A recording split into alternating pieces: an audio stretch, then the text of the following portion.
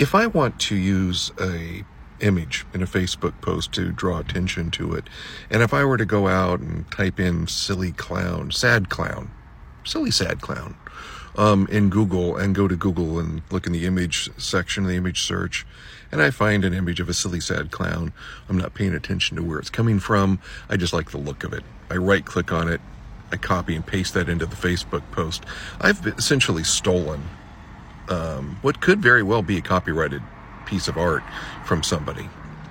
If I go into AI and ask Leonardo or Midjourney or Dolly to create an image of a silly sad clown, and it creates an image of a silly sad clown, maybe that's an amalgamation of 100,000 photos that it has in its memory, that it's been scraping the web for the last, however long, 25 years or more. However, the actual artwork that it produces can then be used by anybody. I don't own it. I'm not going to sell it. Again, I wouldn't use it on a book cover or anything that I would be using. Even my own personal, even my webpage for my business, tomvoiceover.com.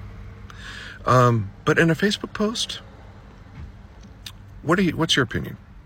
Before I spin this out of control here, let me know what your thinking is on AI art. Are you stealing from other artists? Is it better to go out and right click on or save image as on something that you like, that you have no idea whether it's copyrighted or not, and then bring that into Facebook? What are your options? What do you think? Let me know. Thanks.